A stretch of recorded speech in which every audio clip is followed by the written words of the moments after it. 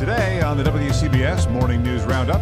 After weeks of pressure, Mayor Adams gives in, set to allow unvaccinated athletes to play. I'm Steve Burns at Citi Field. Connecticut temporarily suspends a portion of the gas tax. That will help. I'm Sean Adams in Stamford. We will hear the moment during her confirmation hearings that brought tears to Judge Ketanji Brown Jackson. We'll dip into the archives for the WCBS News Radio 88 Seconds in Sound, including the time Paul McCartney joined 200,000 street protesters in New York. This is Thursday, March 23rd. Good morning. I'm Paul Murnane. Morning. I'm Wayne Cabot. It is going to be a foggy, drizzly, off and on rain kind of day today with a high right around 50. Mayor Eric Adams is expected to announce this morning that athletes and performers will be exempted from the requirement that private sector workers take the vaccine against COVID. Let's go to Citi Field, where the mayor is making that announcement today. And WCBS's Steve Burns. Steve, good morning. Why the special treatment for the athletes and performers? Good morning, Paul and Wayne. The case the mayor's office seems to be making here in getting this news out early is that this is leveling the playing field in their eyes. Mayor Adams has said he has struggled with this concept that athletes who aren't vaccinated on a visiting team can still play here, but not those on the home team. This does away with that discrepancy. It allows everyone to play regardless of vaccination status. There's certainly a sigh of relief, not just from the Nets and Kyrie Irving, but also from the Mets and Yankees. Several players on both baseball teams have been a little circumspect when asked about their vaccination status. That includes guys like Aaron Judge, Anthony Rizzo. So there was a lot at stake here, at least as far as sports are concerned, and Mayor Adams seems to be giving into the pressure. Paul and Wayne. Steve, some are raising questions of fairness about all this, though. Yeah, this concept of exempting these very well-paid sports stars but leaving it in place for everyone else is getting some pushback. City Council member Joe Borelli asks, what is the rationale for exempting basketball players from this mandate, but not the ushers or janitors in the arena?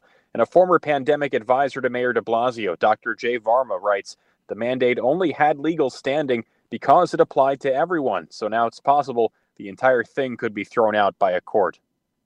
Steve, thank you. It has been 1 month now since the invasion, and to the amazement of many war strategists, Ukraine is not only holding on, its fighters have Russian forces on the retreat east of Kyiv. Ukraine's Navy says it sunk a Russian ship at a port west of Mariupol. President Vladimir Zelensky will connect today with the NATO members in Brussels, where President Biden is, and ask for more weapons. He released a video today asking ordinary people around the world to support his people by coming out to the streets. Come in the name of peace.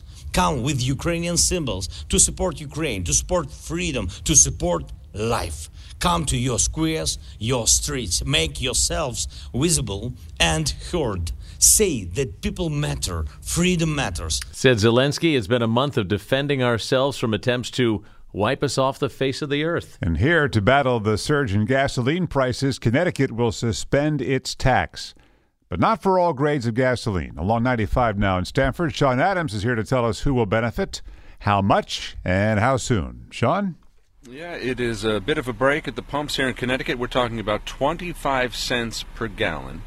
And that portion of the gas tax, it will be temporarily suspended from April 1st through July 1st. So given the uncertainty involving fuel prices around the world and Russia's invasion of Ukraine, drivers say, you know what, we'll take it. That will help. Yeah, sure. Well, I'm retired, so I live on a fixed income. Spend the winters in Florida. This is a cost of getting home. Should be more, but I'll take what we can get, right?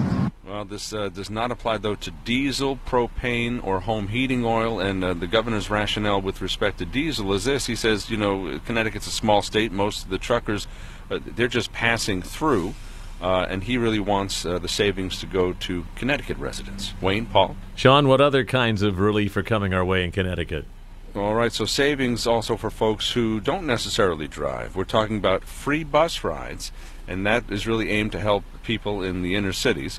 Also, an additional sales tax holiday. We're talking about 1 week starting April 10th. This is for clothing and footwear under $100, and this is similar to the tax holiday that we typically see right before back to school.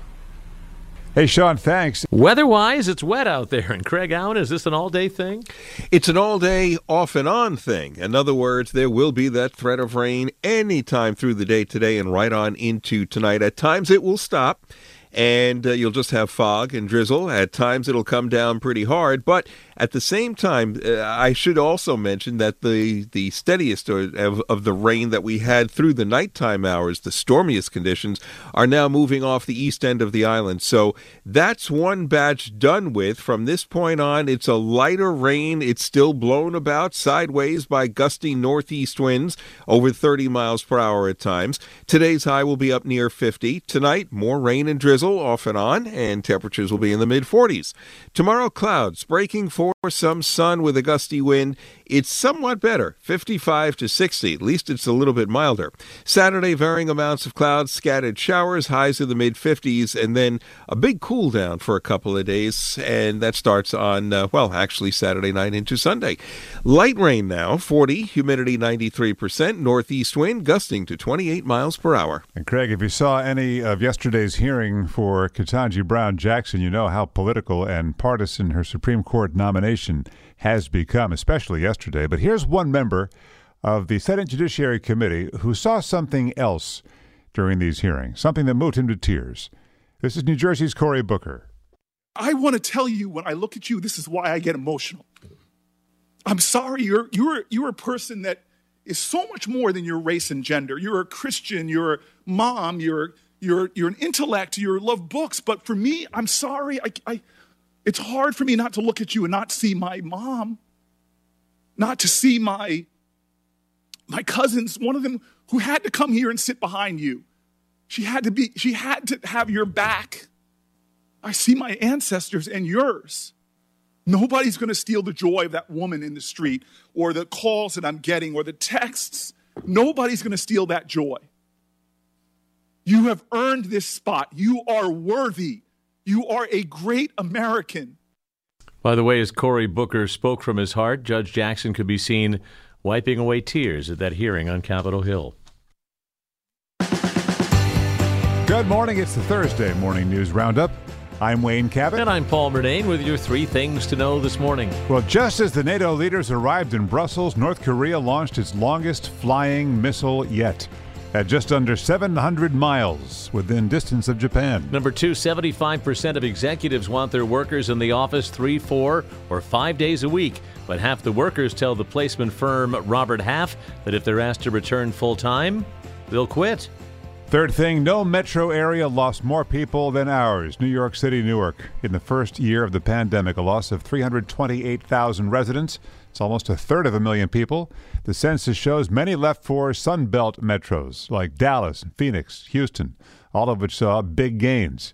The Catskills and Poconos were among the destinations with seasonal housing that saw significant year-round growth. Up next, our WCBS News Radio, 88 Seconds in Sound for the 24th of March, starting with the first scary weeks of the pandemic. 2020, 3,000 New York cops call out sick. 2 refrigerated trucks are parked outside Bellevue Hospital. NYU offers early graduation to med students so they can help overworked doctors fight the coronavirus. And President Trump says he wants to reopen the country by Easter. We have to get our country back to work.